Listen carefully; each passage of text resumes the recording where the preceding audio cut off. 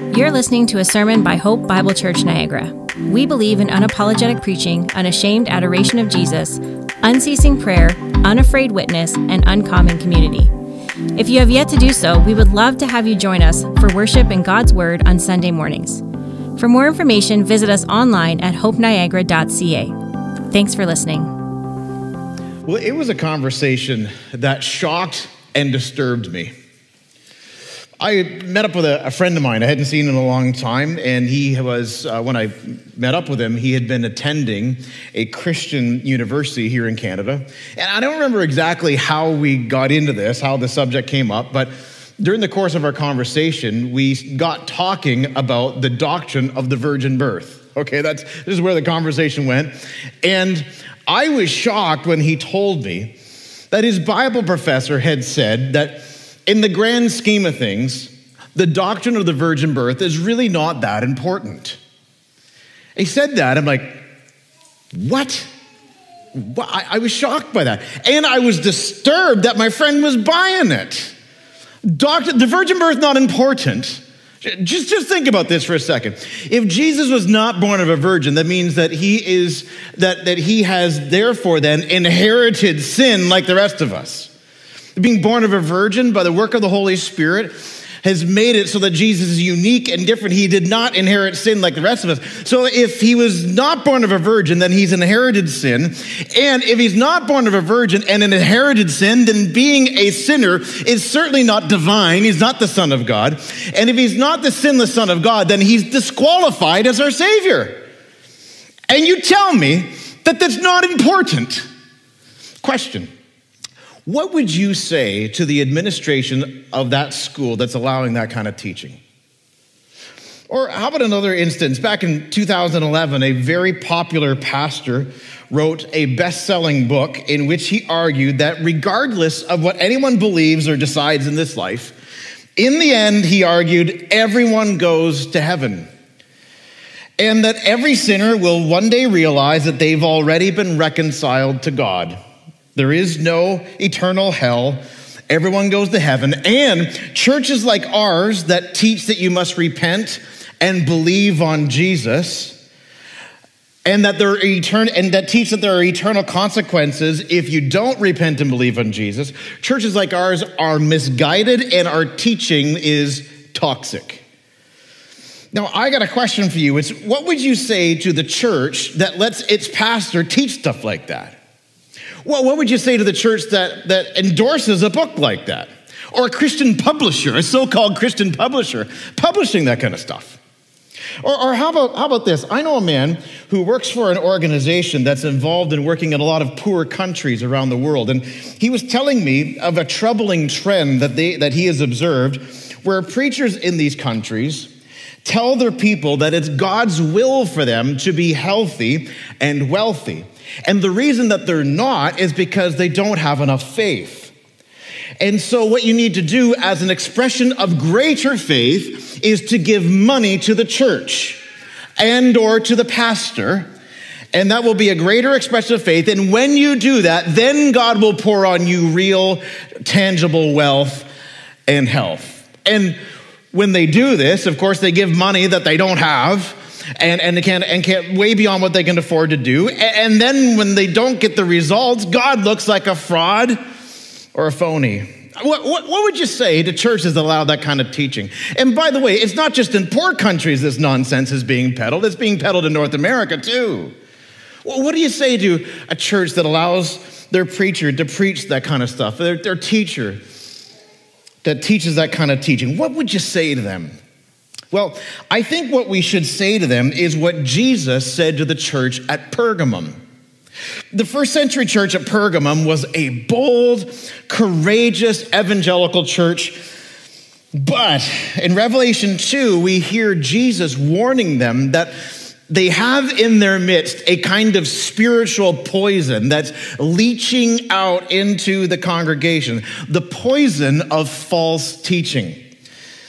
And what Jesus said to them is vital for us to hear if we are going to be a church that's healthy and growing and strong in the weeks to come, and Lord willing, in the years to come. And if they didn't listen, and if we don't listen and apply what Jesus says, then well, let's look and see what Jesus said would happen. Okay, let's go to Revelation chapter 2. That's our scripture text today, Revelation 2, verses 12 to 17. And if you don't have a copy of scripture with you, there should be one in the back of the pew in front of you. Just reach out, grab hold of that. It's page 966. Okay, or get your Bible app open on your phone, whatever. I just want you to get it open so you can see. I'm not making this up. And you can see what the Lord says for yourself. You can follow along with me. We're in a teaching series right now called 7 Letters Every Church Needs to Read. 7 letters every church needs to read. And it's based out of, we're in Revelation chapter 2 and 3, which consists of 7 letters. 7 letters from Jesus to real churches, real historical churches in Asia Minor, which is in present-day Turkey. And he had for them a message for each of those churches, but not just for those churches, because every one of those letters calls all the churches to listen carefully to what he was saying to them, because it applies to us. This is the third letter in the series. The first one was to the church in Ephesus. And the church at Ephesus, they had a problem in their midst, and that was that their love was diminishing. Their love for the Lord, firstly and foremostly, and also probably their love for one another. And he called them that they needed to reprioritize love, that they needed to have renewed affections for the Lord, to repent and return to the works he did at first, get back to that place, to doing what you were doing when you loved me passionately. And then the second letter was to the suffering church at Smyrna. Smyrna was suffering because of persecution, and Jesus actually, he had no complaint for them. Instead, he encouraged them to press on through their difficulty, knowing that Jesus knows all about it, the fact of their sorrows and the feeling of their sorrows. And he held forth the promise of great reward in the end in eternity. Now, the third letter was to the church at Pergamum. And Pergamum was about 100 kilometers northeast of Smyrna. And it's near the modern-day Turkish city of Bergama. And Jesus, when he wrote to them, he had some positive things to say to them, but he also highlighted a problem. In fact, that's part of the pattern I want you to note as we read this letter. Remember I said earlier when we started our series that there is a pattern, a discernible pattern in these letters. All of them starts firstly with a portrait of Jesus, a presentation of Jesus, something about Jesus that he reveals about himself that has special application to the situation in the church that he's addressing. And then in many of these letters, most of these letters, there's some kind of positive or positives, some good things that are happening that Jesus highlights. And then in many of these letters, there's a problem that he addresses, and then a prescription to deal with the problem. And then in each of these letters, it concludes with a promise. So see if you can see that as we read through, okay? Revelation 2, beginning at verse 12, says, "And to the angel of the church in Pergamum," remember we've been saying the angel in these churches, it's not like a spiritual angel. We understand it to mean like the pastor. An angel, the word angel means messenger. So it's to the messenger in that church, the pastor, the preacher, the teacher. "And to the angel of the church in Pergamum write, the words of him who has the sharp two-edged sword." So here's the portrait of Jesus. Do you see the portrait? It's Jesus. And at first you're thinking, gentle shepherd, come and lead us. But then you see he's packing heat. He's got a sharp double-edged sword on him. Wonder what this could be about. Verse 13, "I know where you dwell, where Satan's throne is." Now, you don't have to know anything about Pergamum to imagine that wherever Satan's throne is, it's probably a difficult place to be a Christian. "You dwell where Satan's throne is, yet you hold fast to my name, and you did not deny my faith, even in the days of Antipas, my faithful witness, who was killed among you where Satan dwells." Whoa, so we get a sense of what's going on here. These people, this is a tough place to be a Christian. There's been persecution, and even one of them has been killed for their faith. But see the positive? See what Jesus, he encourages them, saying, you hold fast to my name. You're still evangelizing. You're still worshiping me. You're not wavering on your commitment to me. You love and follow me. And he commends them in that, encourages them in that. But there's a problem. Look at verse 14, what he says next. But I have a few things against you. Oh, so there's more than one problem. You have some there who hold the teaching of Balaam, who taught Balak to put a stumbling block before the sons of Israel, so that they might eat food sacrificed to idols and practice sexual immorality. Okay, we have no idea yet what he's talking about here, but it don't sound good. We'll circle back to this. Verse 15, so also you have some who hold the teaching of the Nicolaitans. These were false teachers. Now notice what he says in verse 16. Therefore, repent. That's the prescription. So the problem, there's some false teaching going around. And it's more than one type, more than one false teacher. And what are they to do? They're to repent of this. Stop letting it happen. Deal with this, address this. Well, what if we don't? Well, notice what he says, verse 16. If not, you see that? Therefore repent. If not, so if you don't do this, if you don't repent, if not, I will come to you soon. Oh, awesome, Jesus is coming. Won't this be great? I will come to you soon and war against them with the sword of my mouth. But that doesn't sound very pleasant. He who has an ear, let him hear what the Spirit says to the churches. So it's not just for Pergamum. It's for Hope Niagara too. It's the Lord's way of saying, listen up. Listen carefully. Notice he says, to the one who conquers, now in the New Testament, to conquer is not to be victorious on your own strength, but it's to trust in the one who has conquered. Jesus gives us victory, and when we trust in him, his victory becomes ours. That's what he says here when he's talking about the conquering. That's what he means. To the one who conquers, notice, I will give him some hidden manna, and I will give him a white stone with a new name written on the stone that no one knows except the one who receives it. I wonder what that's talking about. Well, let's start with the portrait. Let's start with the portrait of Jesus. The words of him, verse 12, who has the sharp, two-edged sword. What is Jesus revealing about himself here in this portrait, in this presentation? Well, in the context of Revelation, when you see a sword flashing, a glint of steel, it usually means judgment or war. But you look elsewhere in the New Testament and you find reference to the sword being in reference to the Word of God. So think, for example, Hebrews 4:12 says the Word of God is sharper than any two-edged sword. It compares the Word of God, its ability to cut into the human heart as being like a sharp two-edged sword. It's precise, it's exacting, it's true, it's powerful. We see in Scripture too in Ephesians 6 where Paul refers to the Word of God as the sword of the Spirit. So we can see biblically that references to a sword are sometimes a symbol of the Word of God. We also see in the New Testament that a sword is sometimes a symbol of authority.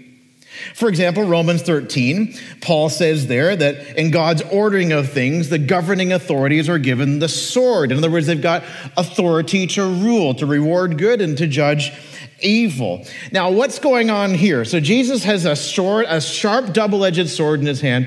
What's going on here? What's the idea? Well, I think I do think it's primarily a reference to his word and particularly a reference to his authority. His authority and the authority of his word. And in the context here of Revelation, we saw in verse 16 that he's coming to war against them. Who's the them? Well, against the false teachers in opposition. So here's the point. So we got teachers that are standing in pulpits and claiming that they're speaking with the Lord's authority, but they're saying things that the Lord has never said. They're teaching things that aren't true. So what's the point here? Here's the point. The final authority, loved ones, the final authority in all matters of doctrine and practice is Christ and his word. The final authority in our lives and in all things, the final authority is the Lord Jesus himself and his word that he has spoken.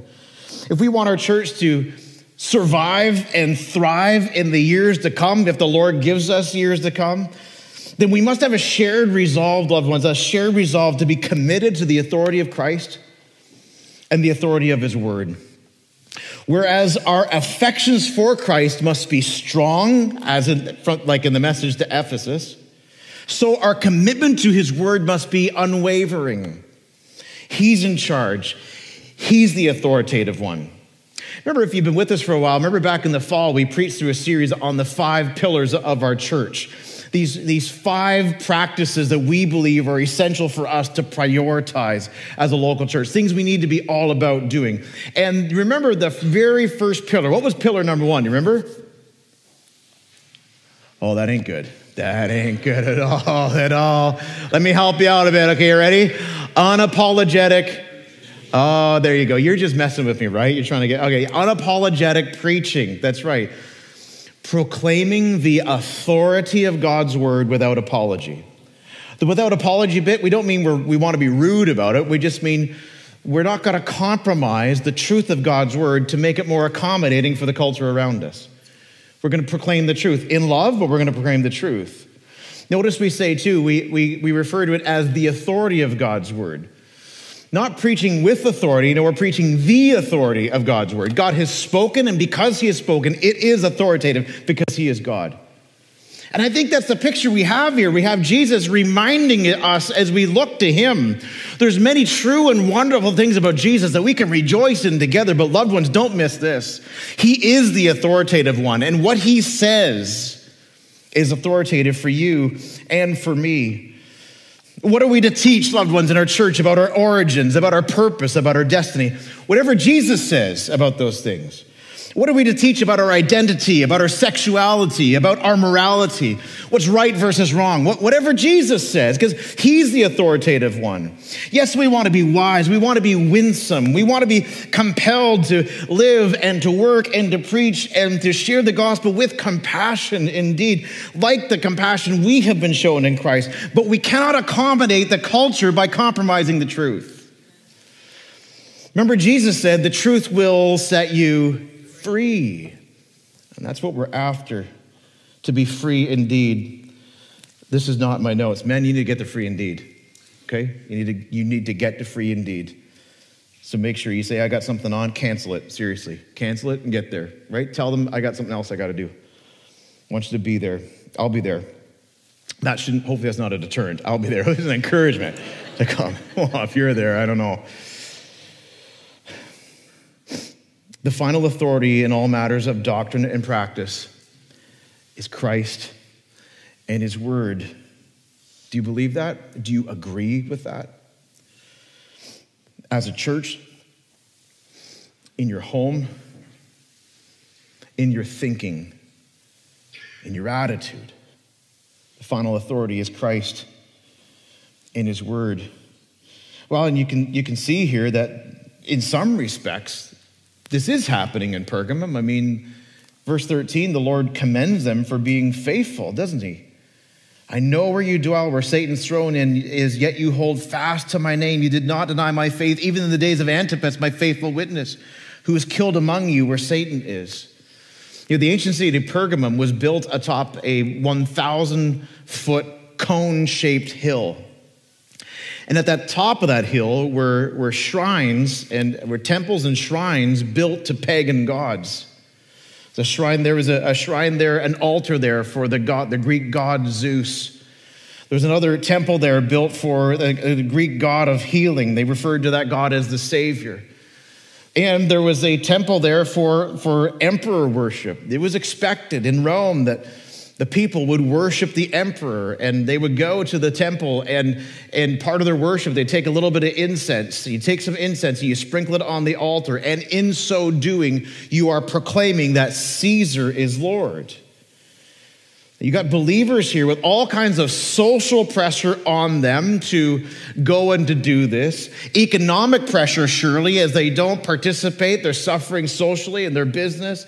There's all kinds of pressure and expectation on them that they'll do this. But Jesus commends them because they haven't. They've been faithful and they've been suffering for it. Antipas, this dear brother Antipas, whatever happened to him, we don't know for sure, but tradition says that he was ordered to be killed, and he was killed by being roasted to death in a brass container shaped like a bull.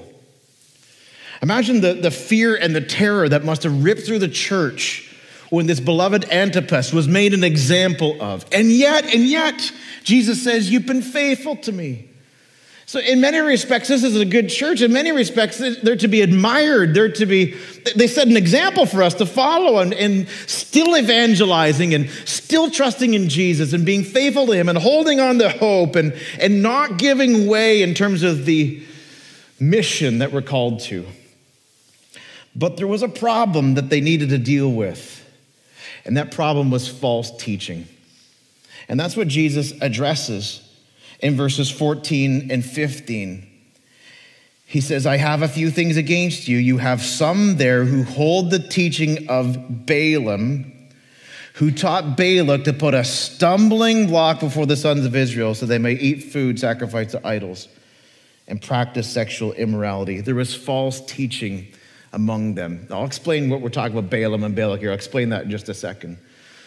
But recognize this. Satan does not give up easy. And he works to destroy the church through persecution from the outside. And at the same time, if that fails, or at the same time, he aims to decay the church from the inside through false teaching. So he'll work to destroy us from the outside through persecution. And if that doesn't work, or at the same time, he'll aim to decay us through false teaching. Either strategy works fine. And you got more strategies than that. Either one's fine with him. He's very effective. And Jesus is highlighting this here in Pergamum. Satan working to destroy the church through persecution, it's not working. So now aiming to decay the church through false teaching, it's gaining traction. He infiltrates churches, and if false teachers are not stopped, the fruit of their labors will be to weaken the church and to cause it to lose her spiritual power, to become irrelevant, and ultimately to die, rotting it from the inside out. In our house that we just moved from in the GTA, we had in our backyard 3 big, beautiful trees. Just beautiful, at least in my opinion, they're beautiful. Great big, beautiful maple trees. And at the best of times in the summer, they'd formed like this canopy over the yard. It was just really something. I don't know how old they are. They've been there a long, long time. One day I went out in the yard and I found, laying on the ground in the backyard, a gigantic limb that had fallen from way up high on one of these maple trees.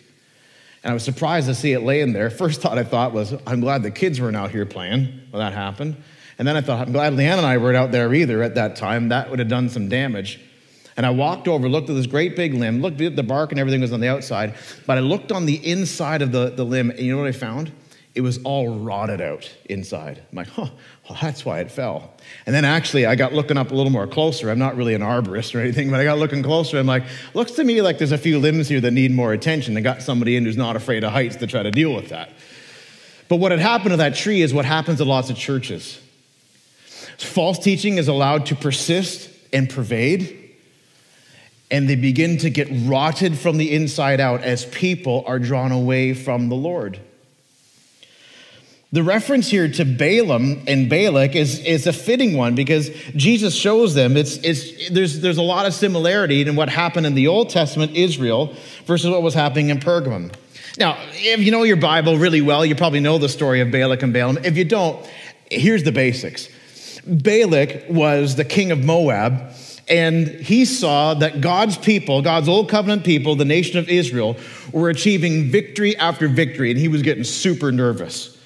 And he became aware that, you know what, there's no physical thing I can do to stop them, so I got to resort to spiritual resources. And he went and he hired this guy named Balaam. Now, Balaam was not from the nation of Israel. He was a Gentile, but he was a prophet, but a prophet for hire, okay? So you got a problem, you don't know who to call Balaam, and he'll come and try to fix it for you. And he hired Balaam, this prophet, and he said, I want you to call down a curse from God on the nation of Israel. And Balaam said, you're wasting your time. I can't do that. I can't get God to curse his people. He said, well, what am I paying you for? Get over there and do it. So Balaam's like, okay. So he goes over and tries to get God to call down curses on his own people. But instead, all he can do is prophesy blessings over them. And Balak's all flustered and angry. He's like, what are you doing? What am I paying you for? I'm not paying you to bless them. I'm paying you to curse them. He said, but I'm telling you, I can't. What am I paying you for? And so he goes back out, tries it again. This goes on about 3 times or so before eventually Balaam's like, I told you, it's not going to work. And so eventually Balaam went on home. But before he left, Numbers 31 tells us that before he went on back home, he gave Balak a fateful piece of advice. You know, you're paying me money here to get God to curse his own people. That ain't ever going to happen. But if you really want to get God's people, you got to rot them out from the inside. You got to get them to be enticed away from faithfulness to God. And so the Bible says that Balak took Balaam's advice and he found his way to weasel into the hearts of the men of Israel through food and sex. The Moabite women came out and hosted a great feast in worship of their pagan god. And the Bible says that when they did this, the people joined in with them. In fact, it says the people, Numbers 25 verses 1 and 2 says, the people began to whore with the daughters of Moab. Now that's strong language. But the message is really clear. Israel joined itself to Baal, to the neighbors, the people in the culture, the people there, they assimilated in, they accommodated. They were unfaithful to the Lord. God's special people who were set apart unto himself got tangled into being unfaithful to him. And as a result, God came with a sword of types, a plague amongst his people, and 24,000 people perished. Serious stuff. Now, Jesus says, what you got in Pergamum is right out of Balaam's playbook. If you want to destroy God's people, Balaam's teaching was get them to assimilate with the culture around them, get them to go along with the people around them, and to use food and sexual lust. Get people to think it is sensible and reasonable. And I mean, it's important what you believe, but it's not all that important what you do, is it? Actually, I think that's probably at the heart of what the Nicolaitans were teaching. You see, reference them again. We've seen them already in Revelation in our study. Verse 15, so also you have some who hold to the teaching of the Nicolaitans. We don't know for sure exactly the content of their teaching, but it seems apparent that whatever it was they were saying, the effect of their teaching was to get the people of God, to get people in the church to, you believe one thing. But really, as long as you believe right, you can do really whatever you want. Disconnecting behavior and action from confession and belief. And the effect of their teaching was to lead people away from faithfulness to Jesus Christ. False teaching, leading people into disobedience and unfaithfulness to the Lord. This was Satan's strategy at Pergamum. And listen, loved ones, listen. It's his strategy still today. I was at a conference a few years ago where the presenter was talking about trends in the church in Canada. And he talked to us about a major denomination in our country with over 100 years of history that was in rapid decline. At the time, they were closing about one church every week. And I remember that presenter saying, over the next 10 years, it is projected that in Canada, they will close 1,000 churches. And as far as I can see, that has indeed been happening. And we ask ourselves, why? Why is that happening? Well, some would try to explain it this way. They would say, well, it's just times have changed. And people don't go to church like they once used to. And I suppose there's truth in that. But I'll tell you right now, I do not believe for a minute that is why these churches are closing. I believe that denomination is in rapid decline and they are closing a church a week because they have abandoned the authority of God's word. That is why they're going down. They felt so compelled to be accommodating to the culture, to make the message of the gospel more palatable for people. And they have sacrificed the truth of God's word, the authority of God's word, for horizontal helpfulness and cultural appeasement. And the Lord has left the building. Let's not think for a minute that we are immune to that kind of error. The reality is that we have to ask ourselves a very difficult question. Do we want Jesus to be for us or against us? Churches that are compromising on the authority of God's word are what I would call over-tolerant churches. Tolerance has its place. We are indeed to be a hospital for sinners. I believe that. We're to be a place where the broken, the oppressed, the confused, the crushed can come and find hope and spiritual healing in Jesus. I do believe that. And our hearts should be open and our attitude humble, our posture patient, but our commitment to the truth bold. After all, what kind of hope do we really have to offer outside of the whole truth of the gospel of Jesus Christ? Churches become over-tolerant when they spend more time dissecting books written by people instead of the book written by God. Churches become over-tolerant when our position on moral issues is influenced more by society than by Scripture. Churches become over-tolerant when arguments are waged over preferences instead of prescriptions of the Word of God.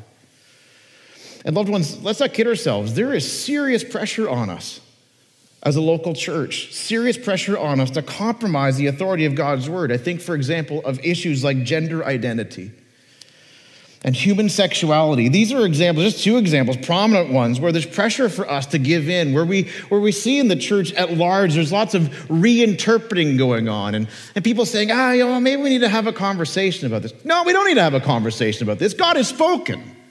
He's spoken. And he's actually pretty clear. The theological gymnastics that are done to reinvent the truth of God's word and to serve it up on a platter so it's palatable for the culture is astounding to me. But it's nothing new. It was in danger of happening at Pergamum, and Jesus is calling them out on this and saying you need to deal with this. In fact, that's his message to them, isn't it? Right at the heart of it. The church must repent of tolerating false teaching. Do you see that in verse 16? It's pretty stark there. In my Bible, it's a 2-word sentence. Therefore, repent. Therefore, repent. How do we repent? Well, we repent by, first of all, confronting false teaching. Saying that this isn't true. This doesn't accord with Scripture. We do it by correcting false teaching. And by the way, just to be clear what I mean by false teaching, I'm not talking about what we might call secondary doctrines.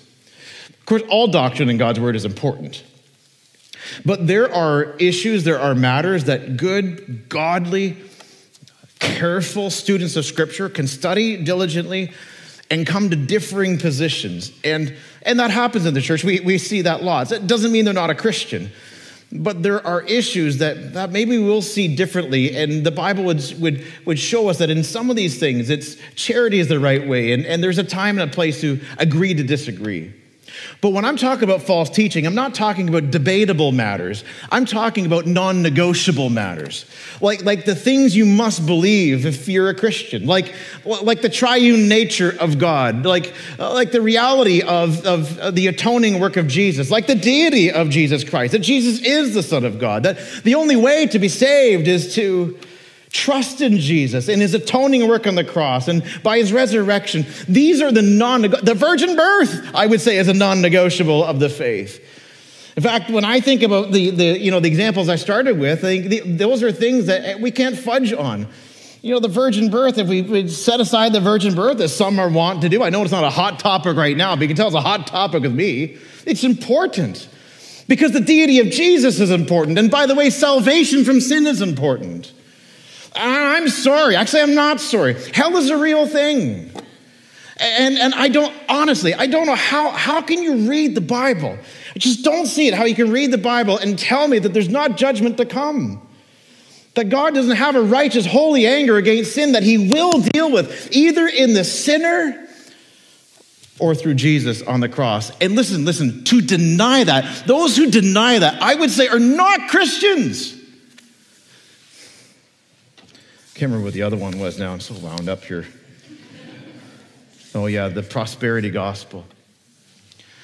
Listen, any good news that says you got to work yourself to fix this is not good news.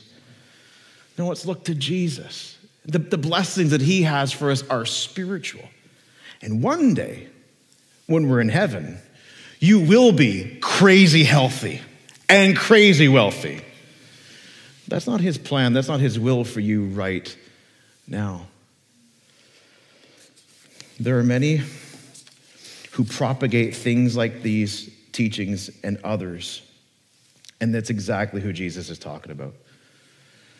And the issue in Pergamum was that the saints in the church were not stopping them. They weren't correcting them. They weren't calling out and saying, hey, you got this wrong. That's not true. You can't just say you believe in Jesus and then go on down to the pagan temple and confess Caesar as Lord. Those things don't go together. You can't show up at church on Sunday and sing praises unto God and utter prayers and then go off and sleep with your girlfriend all week. You can't do that. That's not what you're called to in Jesus. You're saved to be sanctified unto him, to be made into his likeness. Walking in sin is not walking in freedom. You see, these people are teaching this stuff, and the church is called to stop them, confront it, correct it, and clear it out. Loved ones, let me ask you, in your own personal life, is there any clearing out that needs to be done? Like, who are you listening to? What are they telling you? Hope Niagara, expect to hear God's word preached each Sunday. Expect to hear expositional preaching. Expect it. What I mean by expositional preaching, I mean exposing the truth of God's word. That's my job as a preacher. I want to proclaim the authority of God's word, and in doing it, I believe in expositional preaching, which means I just expose for you. Here, look and see. Here's what the Lord says, right? Therefore, repent. Okay, what does that mean? Well, I'm going to expose for you the fact that it means that where there's false teaching going on, this false teaching shows up here, we got to stop it. We got to clear it out. We got to get the truth right. And the call here is where that is not happening to make it happen. See, I'm exposing for you the truth of God's word. You should be able to look at your Bible, and there's lots of texts that are really hard, right? But if I'm doing my job well, and if the Holy Spirit's helped me, which I trust him to do every week, then you should be able to look at your Bible like, oh yeah, no, I see that. That's right here. Expect that, because we believe in the authority of God's word. He has ultimate authority. The call for the church is to repent. Repent of tolerating false teaching. Now, this is a hard thing. I mean, in this culture, it was hard in Pergamum for different reasons. It's hard now. Lots of pressure, lots of shaming going on towards Christians, and who knows what more is to come. It can be a scary thing, but here's the wild thing about this text. Jesus is calling us to do it. This sort of makes me think about, like when you're driving your car and you're driving along in the wintertime and all of a sudden you encounter a blizzard. And it's just like you're going along and all of a sudden the wind picks up and the snow starts blowing and you can't see anything. Isn't that like the worst feeling in the world? It's like worse than forgetting your passport at the airport. It's like you can't see anything. All you can barely see the hood ornament in front of your vehicle, and you're just going along there and you're gripping the steering wheel. But what are you going to do? You can't stop. Because if you stop, then the dude behind you is going to pile into the back of you. You have to keep going, but you can't see where. You just kind of got to go slow and put the four ways on and hold on that wheel and say, Jesus, help me, right? And just keep going. That's actually, in some ways, what we're faced with. It's a little scary. But wonderfully, we aren't just left by God to white knuckle it. No, he gives us help. Of course, he gives us the indwelling of the Holy Spirit who empowers us for ministry. He gives us the fellowship of the saints so we encourage one another. He's given us the truth of his word so we can go back to it and be reminded again about what's true. But he also, here in this context, gives us promises. Promises that empower us, promises that encourage us. And it's in verse 17. Notice what he says. He who has an ear, let him hear what the Spirit says to the churches. To the one who conquers, that's the one who's trusting in Jesus, I will give him some hidden manna. What is this hidden manna? Well, manna in the Old Testament It was how God fed the nation of Israel, kept them alive. They ate this bread from heaven. It's called manna because it means, what is it? They went out and they found it on the ground. It's food, that's what it is, and they ate it. Now there's hidden manna. What's this hidden manna? Well, Jesus says in the New Testament that he is the bread of life, the true bread from heaven. So I think the hidden manna is the bread, the true bread that gives us true life. He's hidden, not entirely because we see him with the eyes of faith, but he's hidden from us physically. Only one day he will no longer be hidden, when we're with him forever. It's that hidden manna, it's that promise of everlasting life. The white stone, notice he talks about a white stone. The one who conquers, I will give some hidden manna, and I will give him a white stone. Lots of different views on what this is. Here's my sense. In the Jewish context, a white stone was given as a pass for admission to a special occasion. Kind of like I was at a sporting event recently, and I had before I go in, I gotta show them a ticket. Right now, it's on your phone. There's no more paper tickets. I gotta show them my phone. Get this thing to register it, and you hear the beep, and the beep sound. That means you're in. Yes, I'm into the game. Well, when you show up in heaven, I don't know that there'll be a bleep, but this white stone, I believe, represents the admission the believer has into eternal glory through the righteousness, white stone righteousness of Jesus Christ. A new name. I'll give you a new name, a stone with a new name written on the stone that no one knows except the one who receives it. To know someone's name in antiquity is to know them personally, intimately. A new name? I don't know this for sure, but here's what I think. I think the new name refers to a new status that we'll have in the day of resurrection, when we'll be with the Lord, and we will have intimate fellowship with him. Revelation 22:4 says, of you, they will see his face, Jesus' face. They will see his face, and his name will be on their foreheads. Taken together, it's God's promise for tomorrow, given to encourage you to act today. He gives us his promises to encourage us. His promise for tomorrow to encourage us to act today. It takes courage to press on in the face of opposition.